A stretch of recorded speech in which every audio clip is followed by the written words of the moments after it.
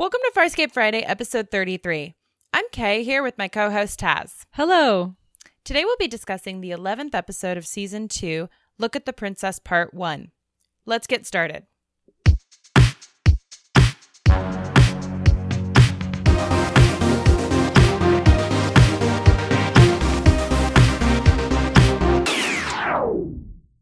Welcome back. Here's a quick summary of Look at the Princess Part 1.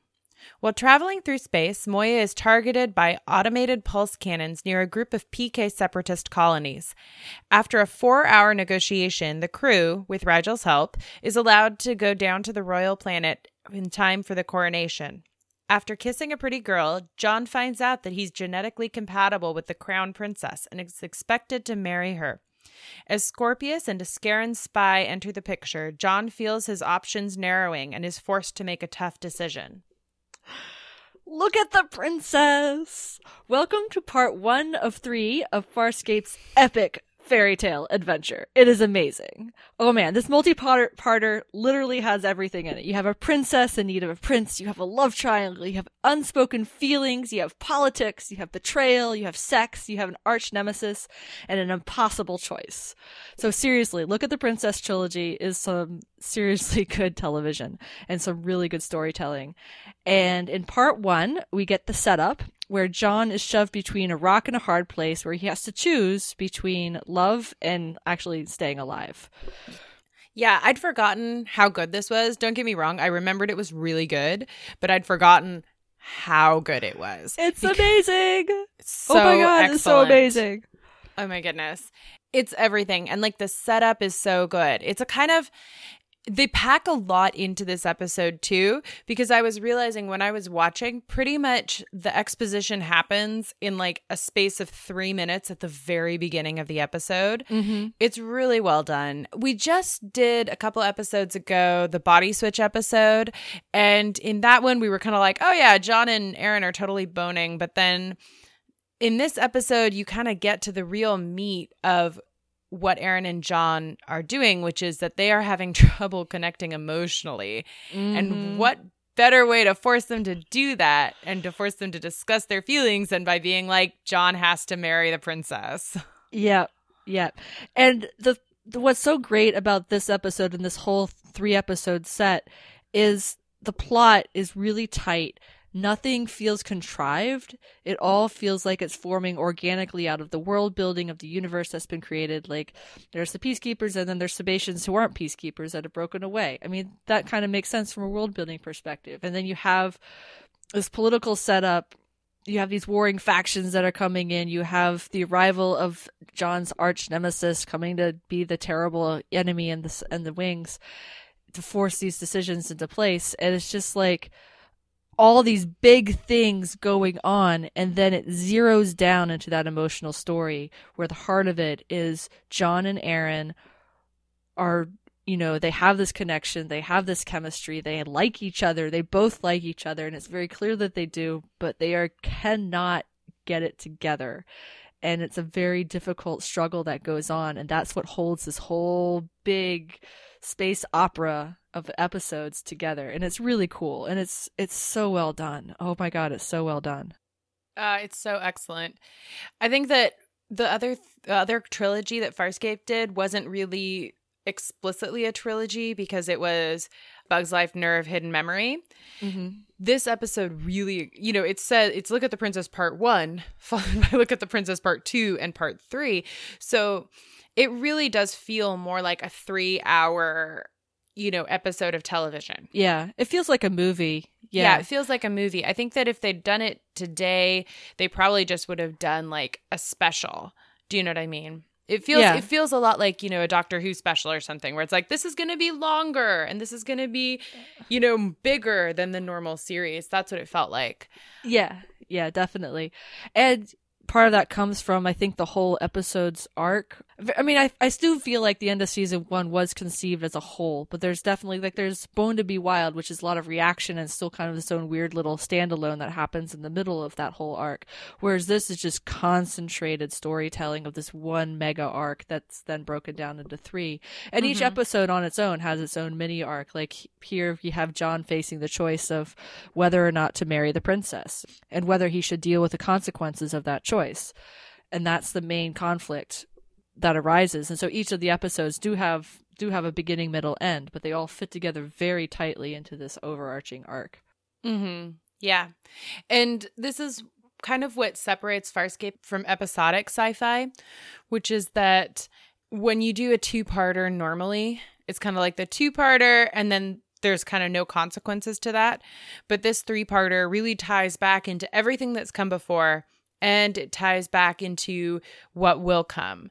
And it really kind of cinches it in with the narrative of the narrative of the show as a whole.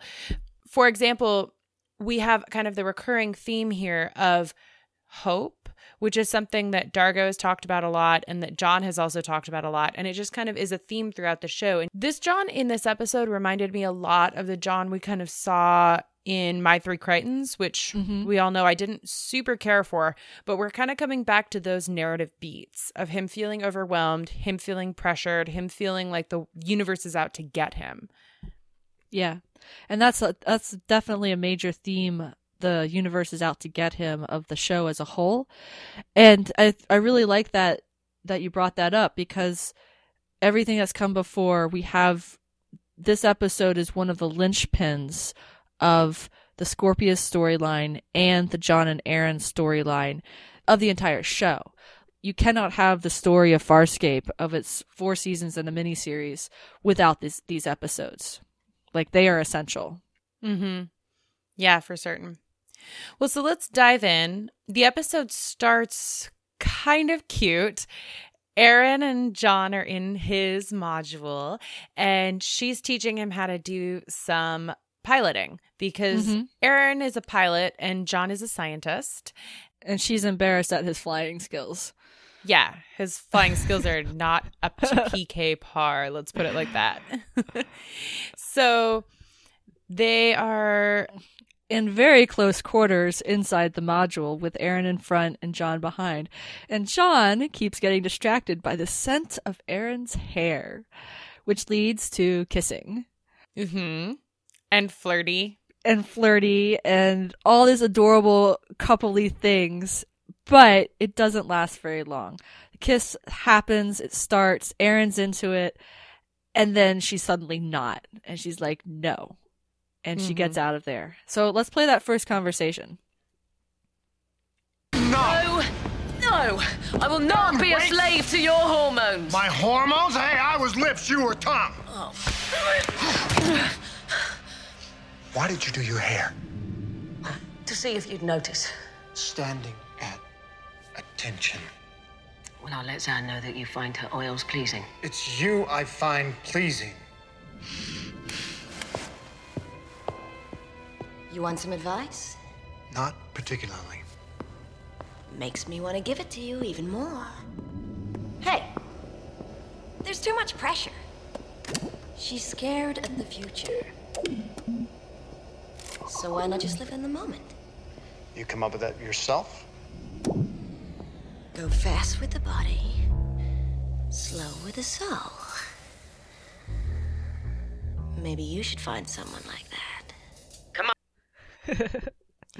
Chi's advice is like off the chart this episode, I want to point out. She's like dropping truth bombs just left and right.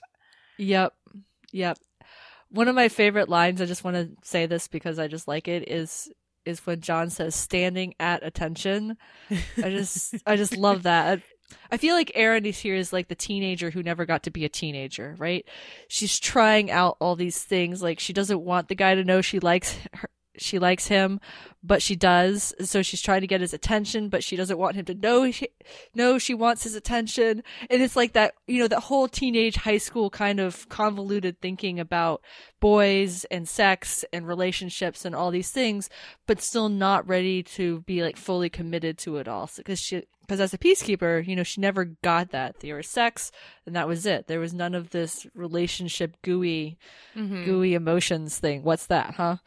So I feel like that's kind of how I see how Aeryn is approaching this situation. And of course, John is like, oh, I'm so there. I'm so there for you right now. And that's just like standing at attention. Is just like, yeah, he's paying attention to you all the time.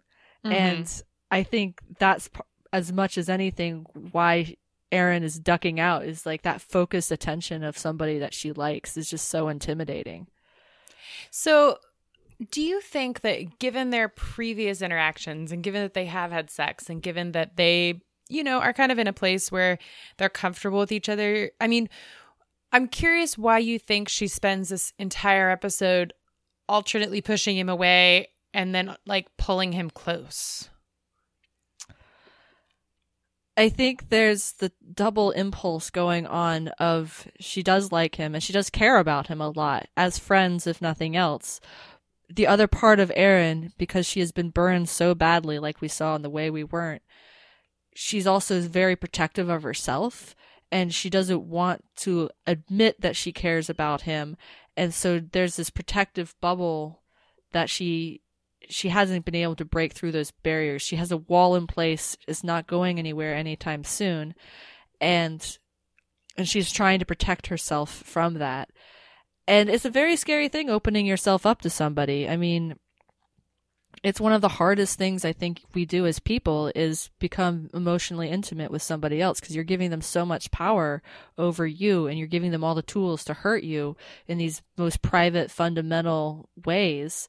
And I think she's very much protecting herself against that, even as she's helpless not to fight for him, and because she does care about him so much. Interesting. What do you think? Yeah, I don't know. I kind of struggled with that because on the one hand, I personally felt like it was just that she's in a place emotionally where she's really into John, but she also understands that their life is dangerous and that it's not a sure thing in terms of them having a happily ever after. Like, I don't think she can conceptualize what a happily ever after would look like for them. And unlike Chiana and Dargo, who are able to really live in the present and just, kind of be like, okay, this is what we're doing now. We really like each other. We're having a lot of fun. Let's keep doing it. I think that Aeryn really struggles with what happy ever after would look like for her and John. And I think that that's kind of what this is here, is she's saying, I don't want to be a slave to your hormones. I don't want this just to be a sex thing. But then she can't really figure out what else there would be for them. Yeah, it's like she knows what she doesn't want, but doesn't know what she wants. Is that kind of what you mean? Yeah, I think so. Because we kind of see her interactions throughout this episode as her kind of bouncing between not wanting things. Do you know what I mean? Like, she hears something, she's like, no, we're not going to do that. Or like, well, now you're leaving me with no options. And it's kind of like, well, if you were able to verbalize what you wanted, or if you were able to explicitly tell John, I want to be with you, and know what that looked like. But I just think she can't do that at this point. Well, that makes a lot of sense. I think that's a really good point, because as a peacekeeper, there is no happily ever after. There's, you fight, you sometimes screw around with people, and then you die. You're a soldier. She's a grunt. She's literally cannon fodder. And if you don't have a story of how that's going to play out, or you don't have an example of how that's going to play out, then you don't have a frame of reference for it. She doesn't have our cultural media, our movies or whatever that give us a cultural framework of what happily ever after is. There's no representation for her that she has had in her culture to show her that. And then, as you say, they're in this super dangerous situation, and also she's been burned in the past by caring too much. And so I feel like that whole combination is just rife for self-doubt. Yeah. Yeah, because it feels like she was okay with the physical when it was just physical. But I think she is right that John is now putting this like Western, Earth Western sensibilities onto their Both are true. relationship of like, now we're going to be emotionally open with each other and sex is going to have emotions and we're going to like really love each other and care about it. And Shiana's like, whoa, slow down there, cowboy, because Aeryn doesn't have that narrative. Yeah. I mean, the last time she genuinely liked a guy, he got killed by a space bug. And the time before that, she turned him into Crace. So, like, I feel like her batting average isn't great so far. Yeah, that's pretty much sums it up, actually. Before we leave this quote and continue with the plot, I just want to point out that the music of this episode is really awesome. I love when Shiana goes up behind John in that scene we just listened to, and she's like, you got to go fast with the body, slow with the soul. You have this, I don't know, this jazzy background music that plays to shift the mood. One of our listeners pointed out that season 2 is when Guy Gross, the composer for the show from here to the end of the series, joins, which is pretty cool. So I really enjoyed listening to the music that changed the tone of a lot of things going on in this episode. Yeah, it was all spot on. And I think that music is one of those things that you notice it pretty much only when it's either like excellent or when it's really bad. Yeah. So Moya comes into a region of space that has there's basically a defense net, and they stop, and they basically is a border interrogation where they talk with his counselor Tyno, who doesn't want to let them in because the peacekeeper breakaway colonies are going through a political transition and they've closed the borders. And while the negotiation is happening on screen with Tyno, you have everybody except Rigel and John talking and trying to let them be let go and or go to the planet to trade. And John is keeping Rigel quiet because they don't want Rigel ruining things. And it's not until Rigel bites John's hand and enters into negotiations, and then Tyno sees John, who looks like a male Sebastian, very important plot point, that he finally agrees to let them go and let them come to the planet.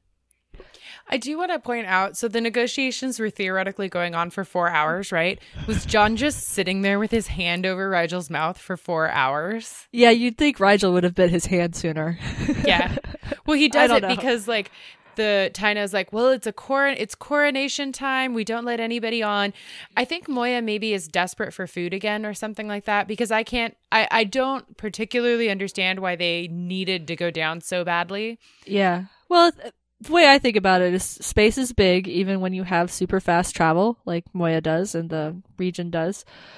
But given that their recent experience with Home on the Remains, that, yeah, they'd go for supplies anytime that they could. Yeah. Because Rigel's like, I come bearing gifts. I am Rigel, Domina the 16th. And I love Rigel in this episode. Oh, he's so good. Actually, to be honest, like, pretty much the entire Moya ensemble this episode are just fabulous. Yeah, definitely. So they get down to the planet, and everybody is macking on everybody else. It's like the best party ever, according to John, who right now is fighting with Aeryn. And so he's like trying to make her jealous and, just kind of being a dick, actually. He's being such a jerk. But he has no problem kissing random women who want to kiss him. Aeryn, on the other hand, is like, oh, hell no. This is stupid. And I actually kind of love, she hangs out with Rigel at the bar, and then they're talking politics. It's like the Rigel-Aeryn odd couple again, and it's great.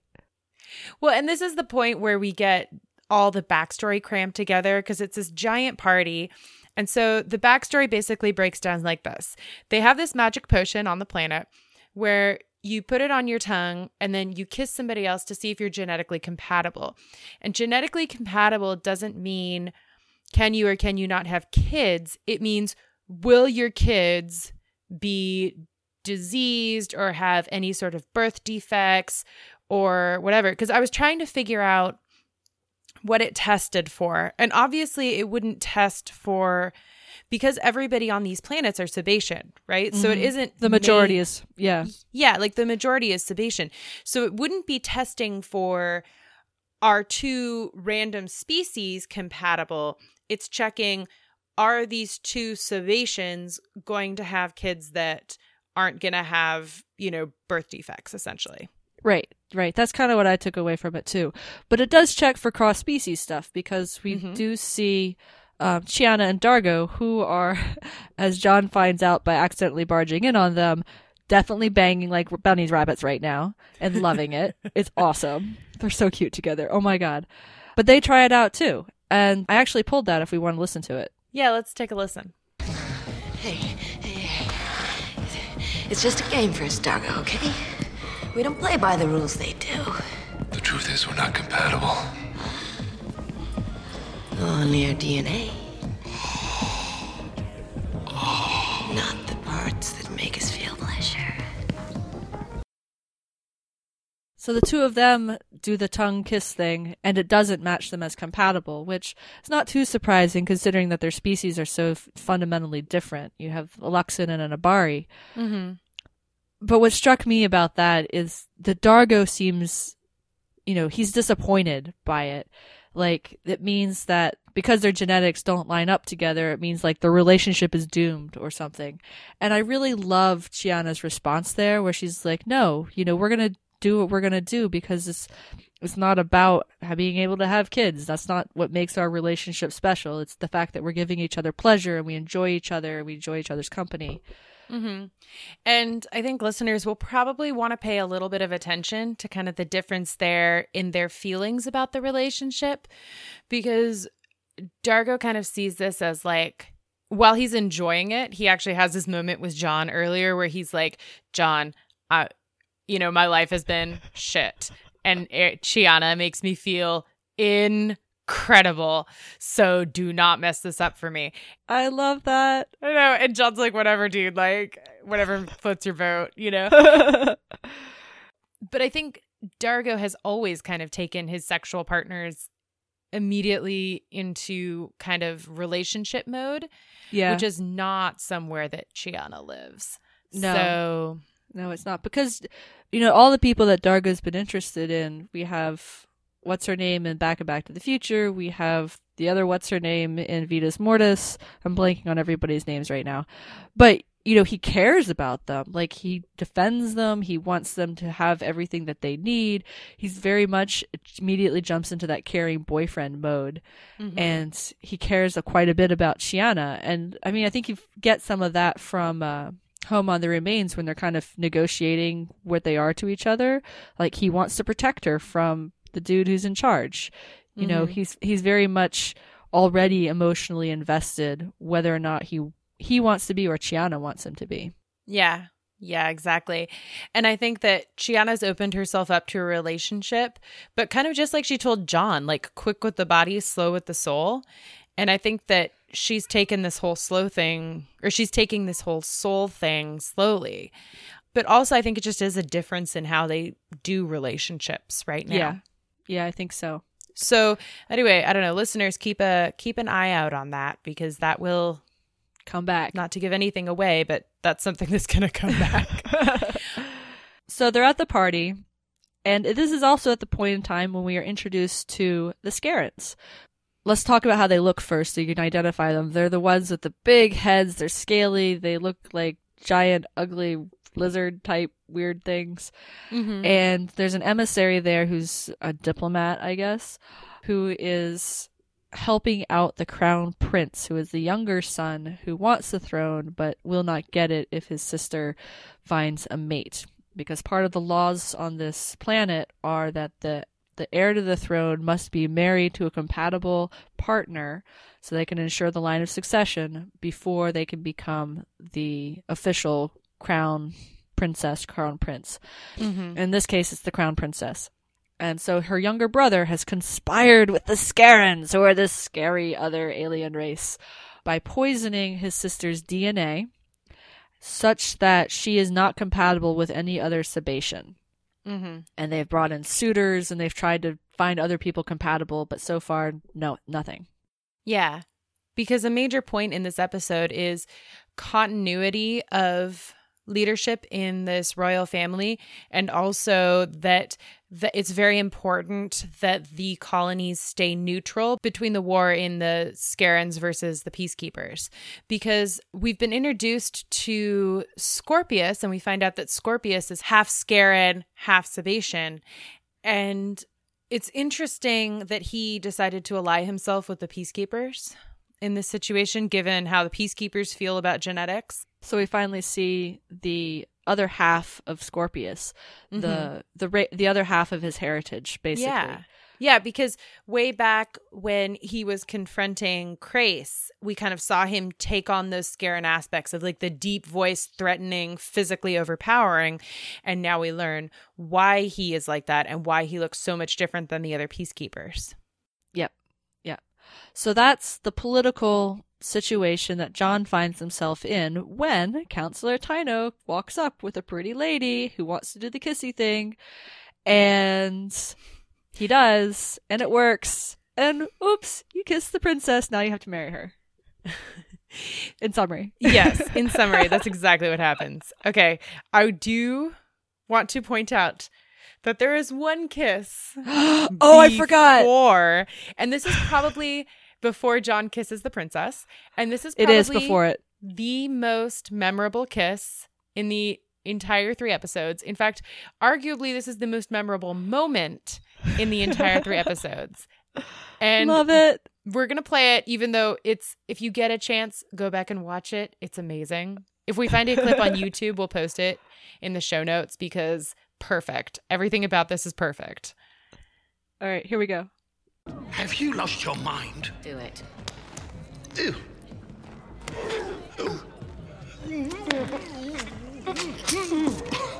Sweet. I'm so pleased. Me too.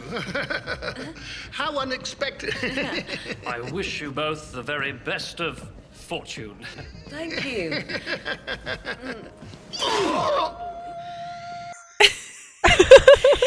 Okay, so Aeryn keeps getting approached by like guys that want to mac on her, and I guess the society like literally has no room for just, you know, fuck buddies. Excuse my French, because like everybody apparently wants to like mate and have babies with each other.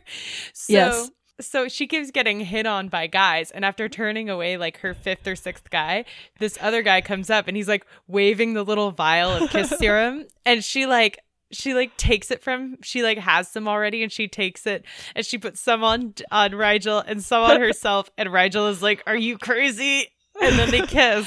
To Rigel's credit, he plays along with her. He goes through with it and he's like, "I'm pleased too." And the other guy walks away, like weirded out, but he leaves him alone after that. So go Rigel for being a good wing person. I know. Well, Rigel is just fabulous. He gets along well with the Empress, which I guess when 2 monarchs of empires that size get together, you kind of know how to get along. He hit it off. Yeah. And also he's just gives really good advice. We get a return of Rigel the diplomat. Mm-hmm. So John, after kissing the princess, is like, "Oh, hell no, I'm not marrying anyone." And it basically starts the whole conflict that he has throughout, that drives the rest of the episode of will he or won't he marry the princess? And the reasons against it are he just showed up today. He don't know her.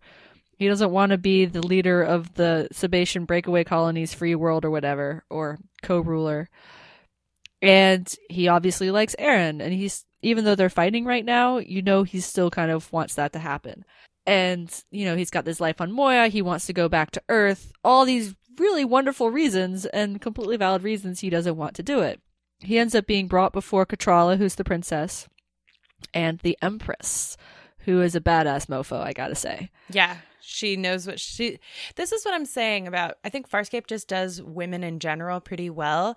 But usually they play the Empress, like, even though, I mean, she's cold as ice, as we see in this following clip, it's like a smart sort of cold. Do you know what I mean? She's brilliant. Yeah, she knows what she wants. She is ruling her empire. She's going to keep them safe by any means necessary, and she will crush anyone who gets in her way. It's beautiful. I love it. Yeah. I mean, I think it's really well done. So the Empress has someone up her sleeve.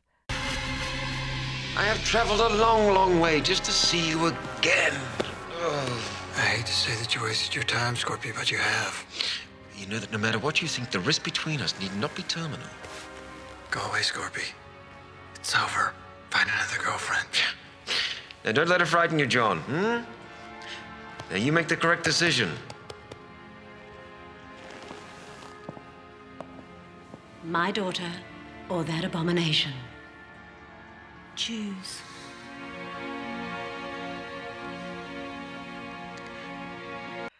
Scorpius. Return of Scorpius. And he's just as creepy this time around because he's all play acting at being really friendly. And I think it speaks well to the Empress that even though I'm sure the way Scorpius presented it was like, oh, I'm just bringing, I just want to bring back an old asset. He's a good friend of mine. And I'm sure, I'm sure he played it downplayed it.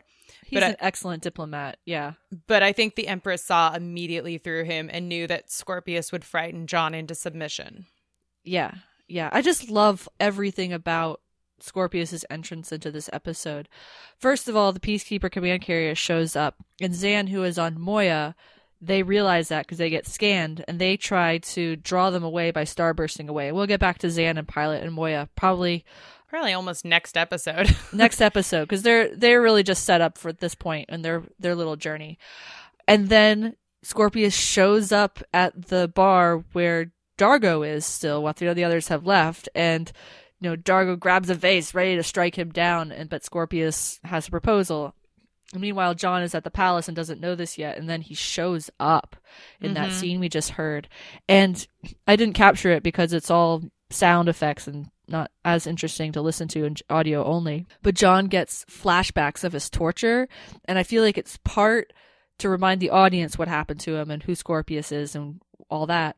But there's this real visceral feeling of if he's having a flashback, like he's having a PTSD flashback to the torture and pain he went through at Scorpius's hands and being helpless. And Scorpius wants the wormhole information and was sticking things in his brain. And poor John. Oh my God, poor John. I know. When it's not unexpected that he sees Scorpius, because Dargo ran into Scorpius and then Dargo told John, and Dargo was like, oh, he did? Yeah. Dargo says, okay. I can't remember the order of things. Yeah, no, Dargo told John that Scorpius proposed, oh, I'll let everybody go and I won't hurt John as long as he lets me into the wormhole information.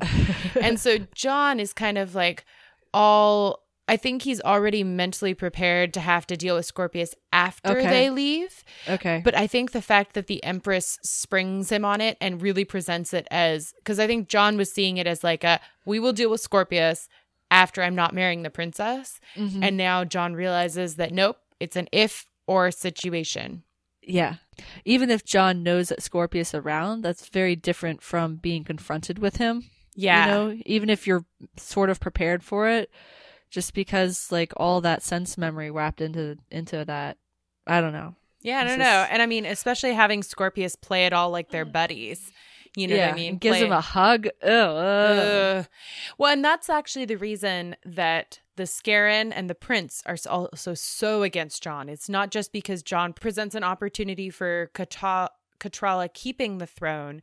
It's because they see Dargo talking to Scorpius. So they immediately assume that John is a Scorpius spy, which actually, I don't know. It was interesting to me that the Empress was smart enough to know that John was frightened by Scorpius and that Scorpius would make a better threat rather than her thinking that maybe John was a PK spy. Yeah, I don't know. I mean, I'm sure she has spies all over the place too. Yeah, that's true. And also, we don't know what Scorpius told her on the outset either, which could have swayed things one way or the other. I don't know. So John immediately goes to Katrala and proposes because he's between a rock and Scorpius, and he would much rather marry the princess.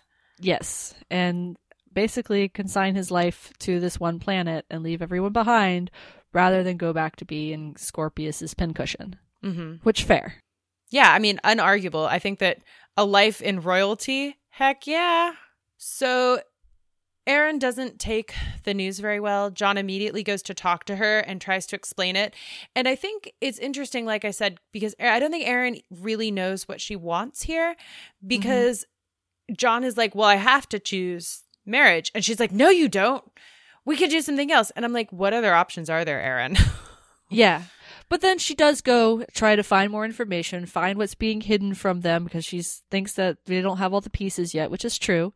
So she actually is proactively trying to go get information that will help them find a way out of the situation. So it's not like she's completely inactive. She is trying to do something. She just doesn't have a solution. Yeah.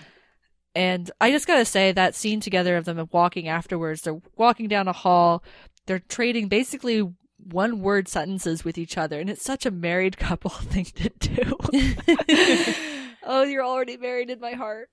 Anyway, it's just really great to watch their interplay back and forth because they clearly are in tune with each other, and they still have that chemistry, whether or not they're fighting over this or not.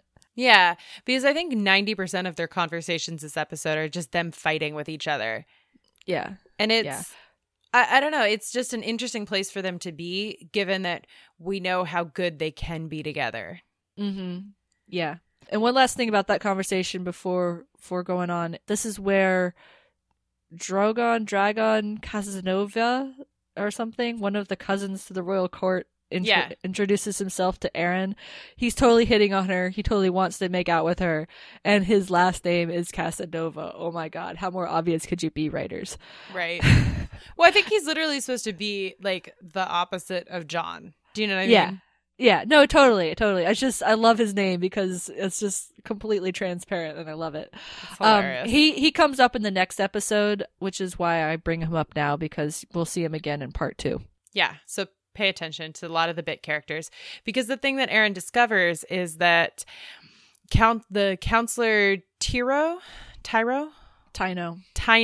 thank you, that Counselor Tyno and the princess are in love with each other, and I know they have such a heartbreaking scene together. It's like awful because you can see they're both people that have grown up with responsibilities, and I don't know. It is just this like incredibly painful scene because the princess is literally like begging him, like, take me away from here. You're supposed to tell me that you're going to take me away from here and that I don't have to marry this guy. And yet at the same time, I don't know. I personally kind of got the feeling that even if Tyno had said that, she probably still would have gone through with the marriage. Oh, she totally would have. I feel like she is a very responsible person.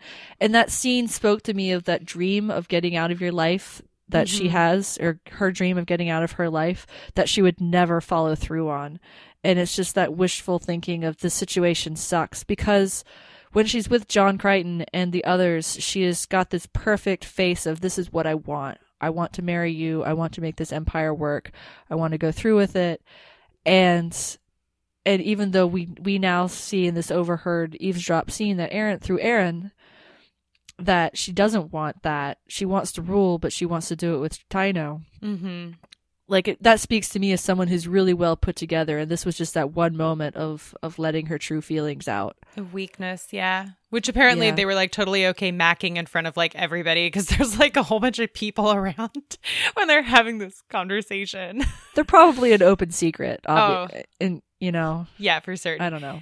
Well, and the other thing about that scene is it kind of calls back to earlier when John went to initially talk to Catrala and then he got, blindsided by Scorpius, is that he'd kind of said something along the lines of like, well, I have to choose a life of of misery for both of us. And she's kind of like, well, I wouldn't have made our lives miserable.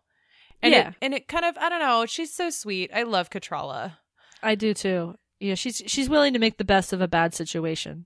Mm-hmm. And Aeryn, I think, is really struggling with what to do with this information because kind of instead of seeing it as two other people, like other than her and John, who are having to make a tough situation, she immediately is like, well, this princess doesn't even love him. So, and she goes and talks to Chi and Dargo. And Dargo also like gives really good advice this episode. All of it was kind of functional, so I don't think we clipped a ton of it. But he and Chiana are hanging out and they're essentially like, well, John's got to do what he's got to do. And she drops some pretty big truth bombs on Aeryn that I want to play. Crichton is such a frailing fool. He had no choice. Oh, please. Princess Pretend doesn't even love him. She wants that Tyno. You're forgetting about Scorpius. We can hide from him in the barren lands outside the city until he leaves. Marrying her is the only thing that will save Crichton's life, Aeryn. Don't you get that? I've had just about enough of you. No. It's not me that you're mad at. You should have told him how you felt when you had a chance. You don't know anything. Yeah? Well, I know about men. You see that one over there? How many times has he tried to come on to you? What, 3? 4? Look, he's well-bred, he's rich, handsome, perfect. You're gonna let him get away too. You know why? Oh, go on. Tell me. Because you only want the ones you can't have. So you're gonna go to Crichton, you're gonna mess with his mind. He's gonna be turned over to Scorpius and dead. This marriage is wrong, and you both know it. So Chiana and Aeryn are actually two characters we haven't seen have a whole lot of interaction until now. And that's one of the things I love about this episode too, is it really starts to bring them into conversation with each other. And they're bringing two perspectives to it. And Chiana is definitely onto something when she's like, you know, you want John, you can't have him. I don't know that it's strictly true that Aeryn only wants what she can't have, because at this point it's true now that John is kind of in this situation that he's stuck in with Katrala. But I think Aeryn just wants John.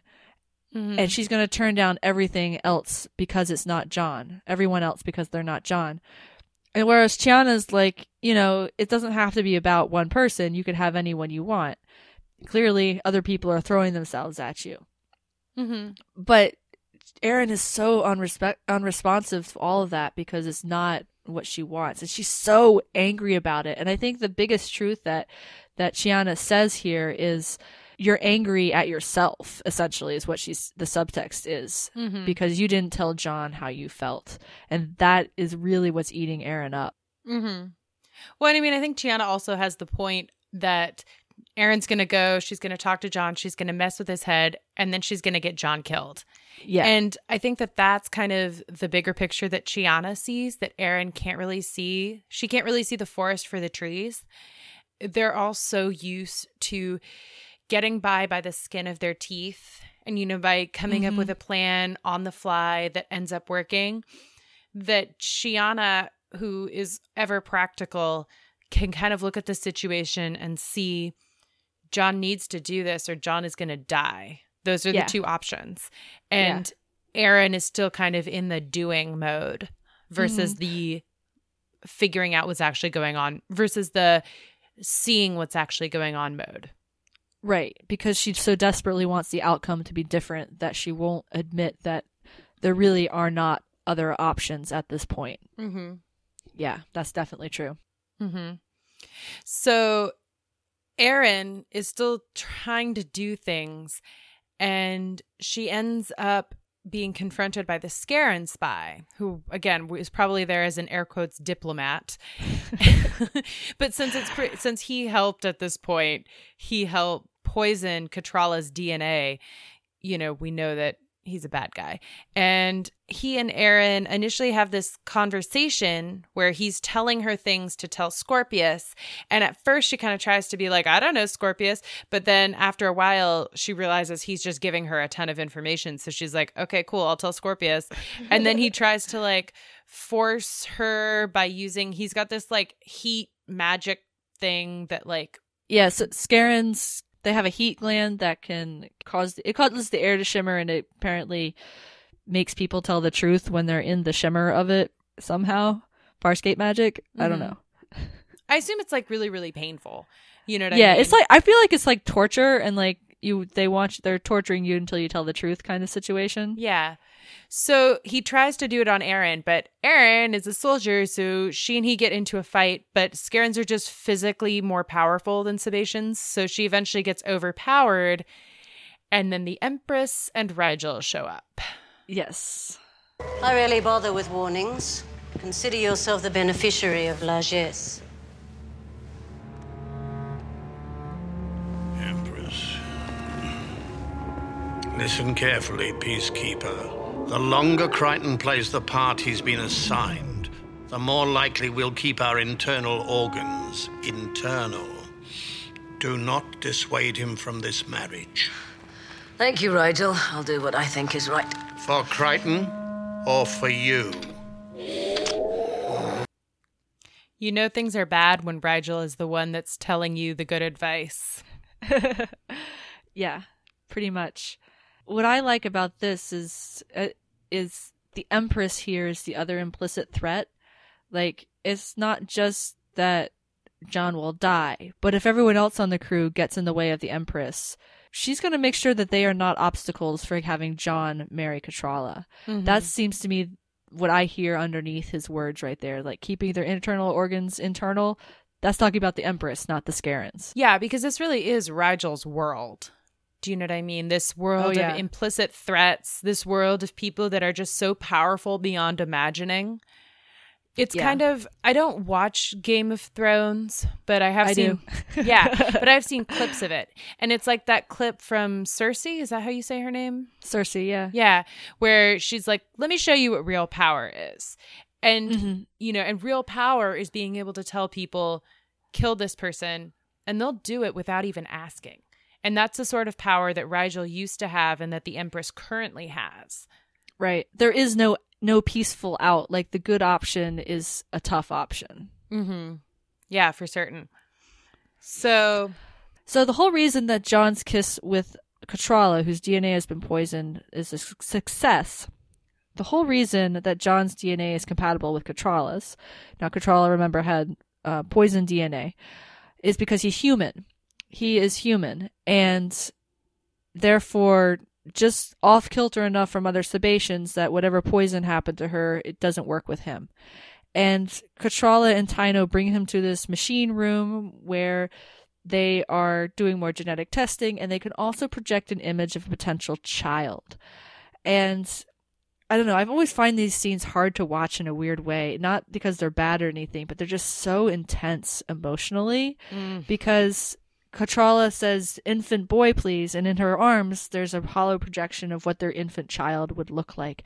And the look on John's face, up to this point, he's been protesting, like he's been walking around, keeping a distance from everybody, and he very much feels like the outsider there, but then suddenly his whole face changes, and he is just enthralled with the idea of a child, and one that his child, you know, and it's so intense. And then Aeryn walks in at this point. John does not see her, but she sees him interacting with the baby, and then like a small child is projected later. And it's really, you know, maybe I'm feeling what Aaron's feeling. It's just like he wants this so much. He wants to have a kid. He wants to have a family. He wants to have that full relationship with a whole package. And she walks out unable to take it. And that's kind of how I feel watching it. It's just like, it's so intense. It feels so personal and private. Mm-hmm. Yeah. Well, because John has lost at this point his entire family. And I think that maybe that's what gets him, is this would be his family, you know? Mm-hmm. And it just feels like in John, there's just such this painful loneliness. And then he sees a child. And I think that that's the first time that this becomes more than a problem to be solved. That this becomes a possibility for happiness. Yeah. Because I think that while neither of them are in love with each other, they both kind of understand that you can have a happy life with somebody and you can grow to love somebody. And he immediately loves these holographic children. Yeah. Yeah. And it's so cute because like she's holding the baby and like Ben Browder is like shading the baby's face because they have like these really bright spotlights on them, and like you can tell it's actually just because like she's physically holding like an infant and they don't want the lights in the poor baby's eyes, and it's so cute. Yeah, it's like the whole scene is really, really good. It really is, and it's very intense. It's just really, really intense up until we find out that about the statue. Oh my god, the statue. Could I just say political genius right there? Right? Of forcing your future rulers to actually learn what they're doing before making them rule? Yeah.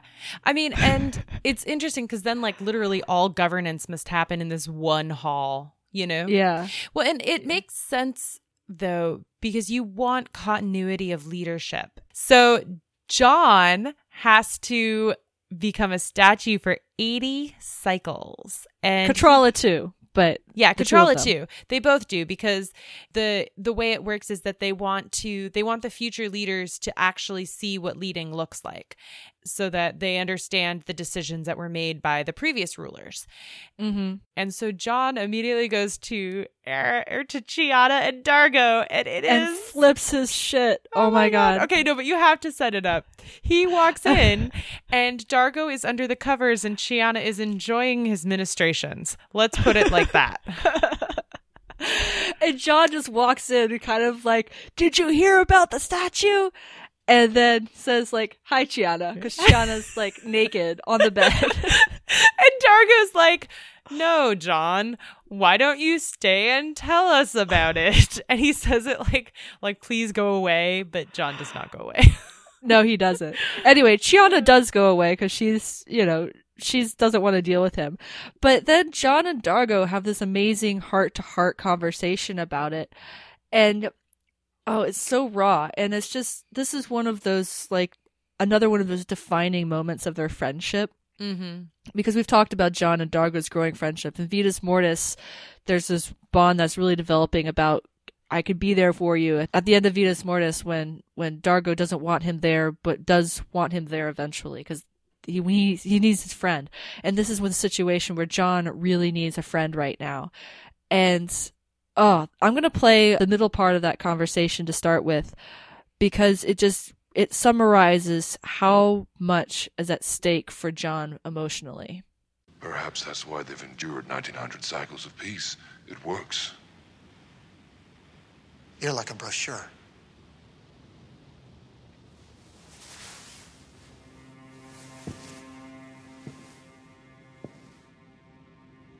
You have to go through with it, John. 80 cycles. My college loans will be delinquent.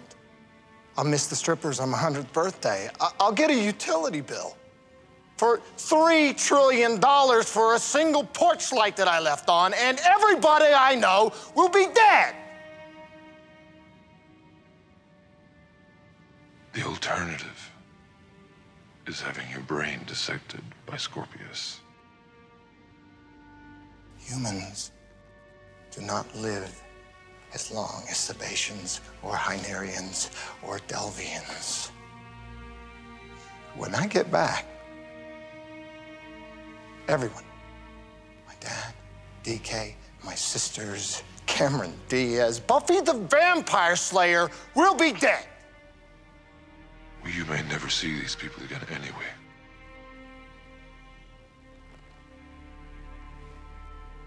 Hope, Dargo. It's what keeps you going. You're gonna see your son. I'm gonna get home. Hope. I have hope. Or I'm nothing.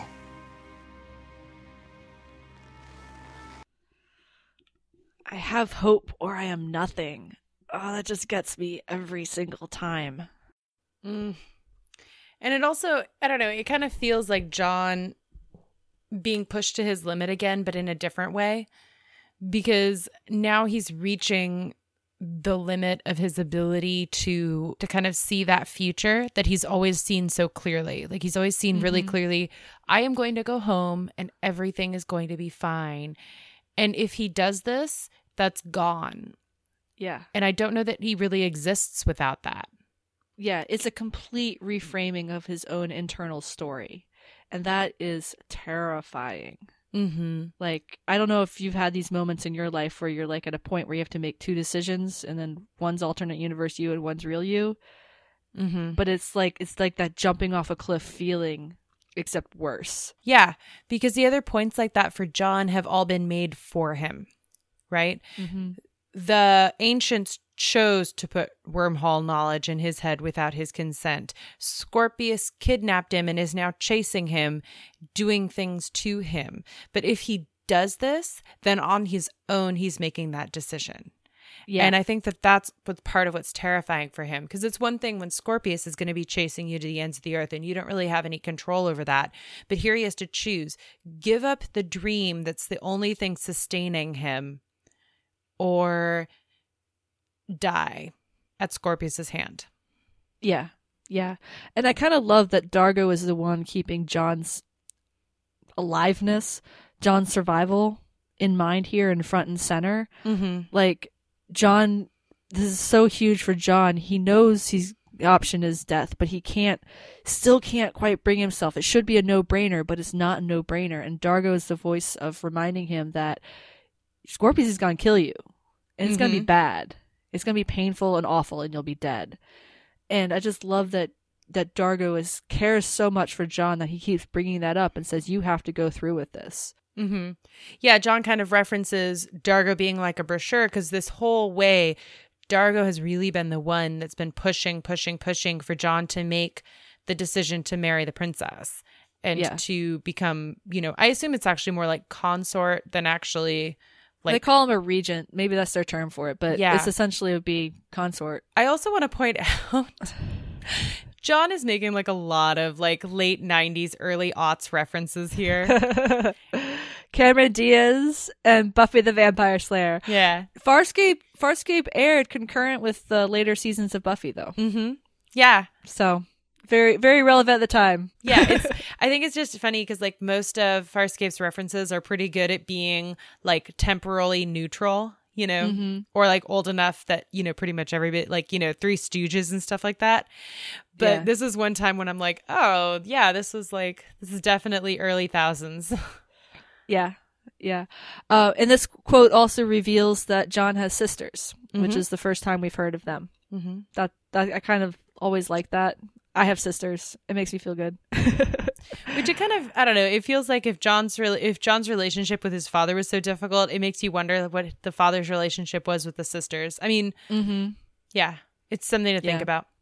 Yeah. So Dargo kind of talks John into accepting it by kind of talking about John creating his own new destiny. Like, this is a whole new opportunity for you.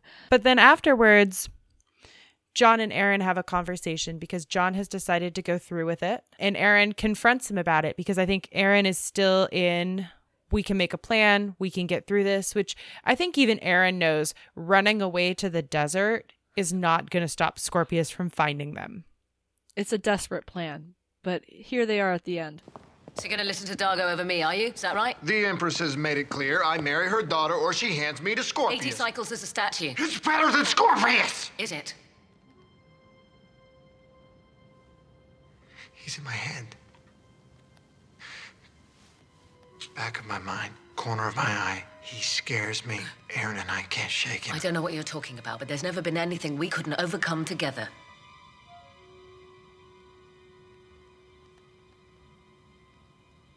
Except each other.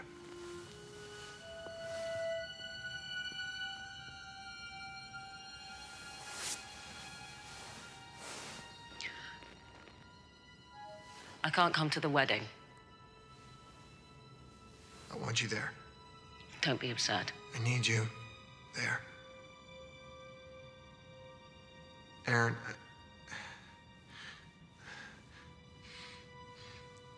don't you think that there are things to say? At this point, what else can we say except goodbye? You're right. You're always right. Oh my God, there's so much in that. Ouch. It hurts so much because she's there. She wants him to not go through with it. He's going to go through with it. And I guess the first thing I want to talk about is when he says, Scorpius scares me. And it's just so raw.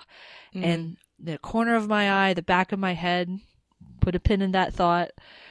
If you haven't seen this series before, that's all I'll say about it. But just that feeling of that PTSD that John lives with the fear of Scorpius every single moment of every single day. And he can't shake it. And he is terrified. And so, yeah, he's going to marry the princess. Oh, yeah, for certain. And I think that kind of, there's a lot of emotions in that scene because there's this feeling of loss that John has kind of come to accept, where John wants her there because he's losing her. You know, even if even if Aeryn was willing to stick around for 80 cycles, their relationship ends here. Yeah. And it's this feeling of loss. And then it's Aaron's just anger. And then her also realizing that what she wants is John. Mm-hmm. And I think she's been struggling with that this whole episode. She doesn't want him as a friend. She can't be there because she's not a friend, you know? Yeah. She can't be there because she cannot bear the thought of watching him be taken away from her. Mm-hmm. And then there's also, you know, that feeling of terror, like right in your gut, you know, this idea where she's like, you know, Aeryn is like, you know, whatever, Scorpius, he'd be better than this. And John is like, no way. Yeah. No. There's that feeling also. And then just ending on this note of, you know, finality. Mm-hmm. And the fact that she says all there's left is to say goodbye, where goodbye between them is a very symbolic thing, because we had back at the end of season 1 and again at Mind the Baby, they don't say goodbye to each other, hoping it's not goodbye. Mm-hmm. You know, it's the fact that she's saying it now is like, okay, it's done. Mm-hmm. You know, and that's what's so heartbreaking about that sentence. Yeah. Yeah, it's just a callback to all the times when they wouldn't say goodbye because they were going to see each other again. Yeah, because they had to hope. There's hope again. Mm-hmm. Hope that they would see each other, and that's what gets them through it. Yeah. It's good. It's really good. And then John continues dressing after Aeryn storms off after that scene. And then some guards come in and beat the crap out of him. And it's the Crown Prince, who has arranged for this whole mess to begin with the Scarrants, trying to take him out. We end the cliffhanger of part 1 with John being held by these other people and being fried with this weird thing that makes his face look like a crazy mirror. Yeah. It's great. Yep. It's like really similar to the ending of Nerve. Yeah. Yeah. So, wardrobe watch, Zan is wearing her Egyptian collar thing, mm-hmm. but not the high-necked dress. Yep. Everybody else is in season 2 costumes, except for Chiana, who's naked. And John at the end is wearing the local white and red colors for mm-hmm. his wedding outfit. Yep. What would you give this episode? Oh, this is 5. Yeah. I feel like it's like a 5 for me as well, but it's mostly 5 in the context of the other Look at the Princess episodes. Yeah. Yeah. But there's so much going on here. Like, this is going to be one of our longer episodes because we were just trying to get from plot point to point to point to point because it's so dense. Mm-hmm.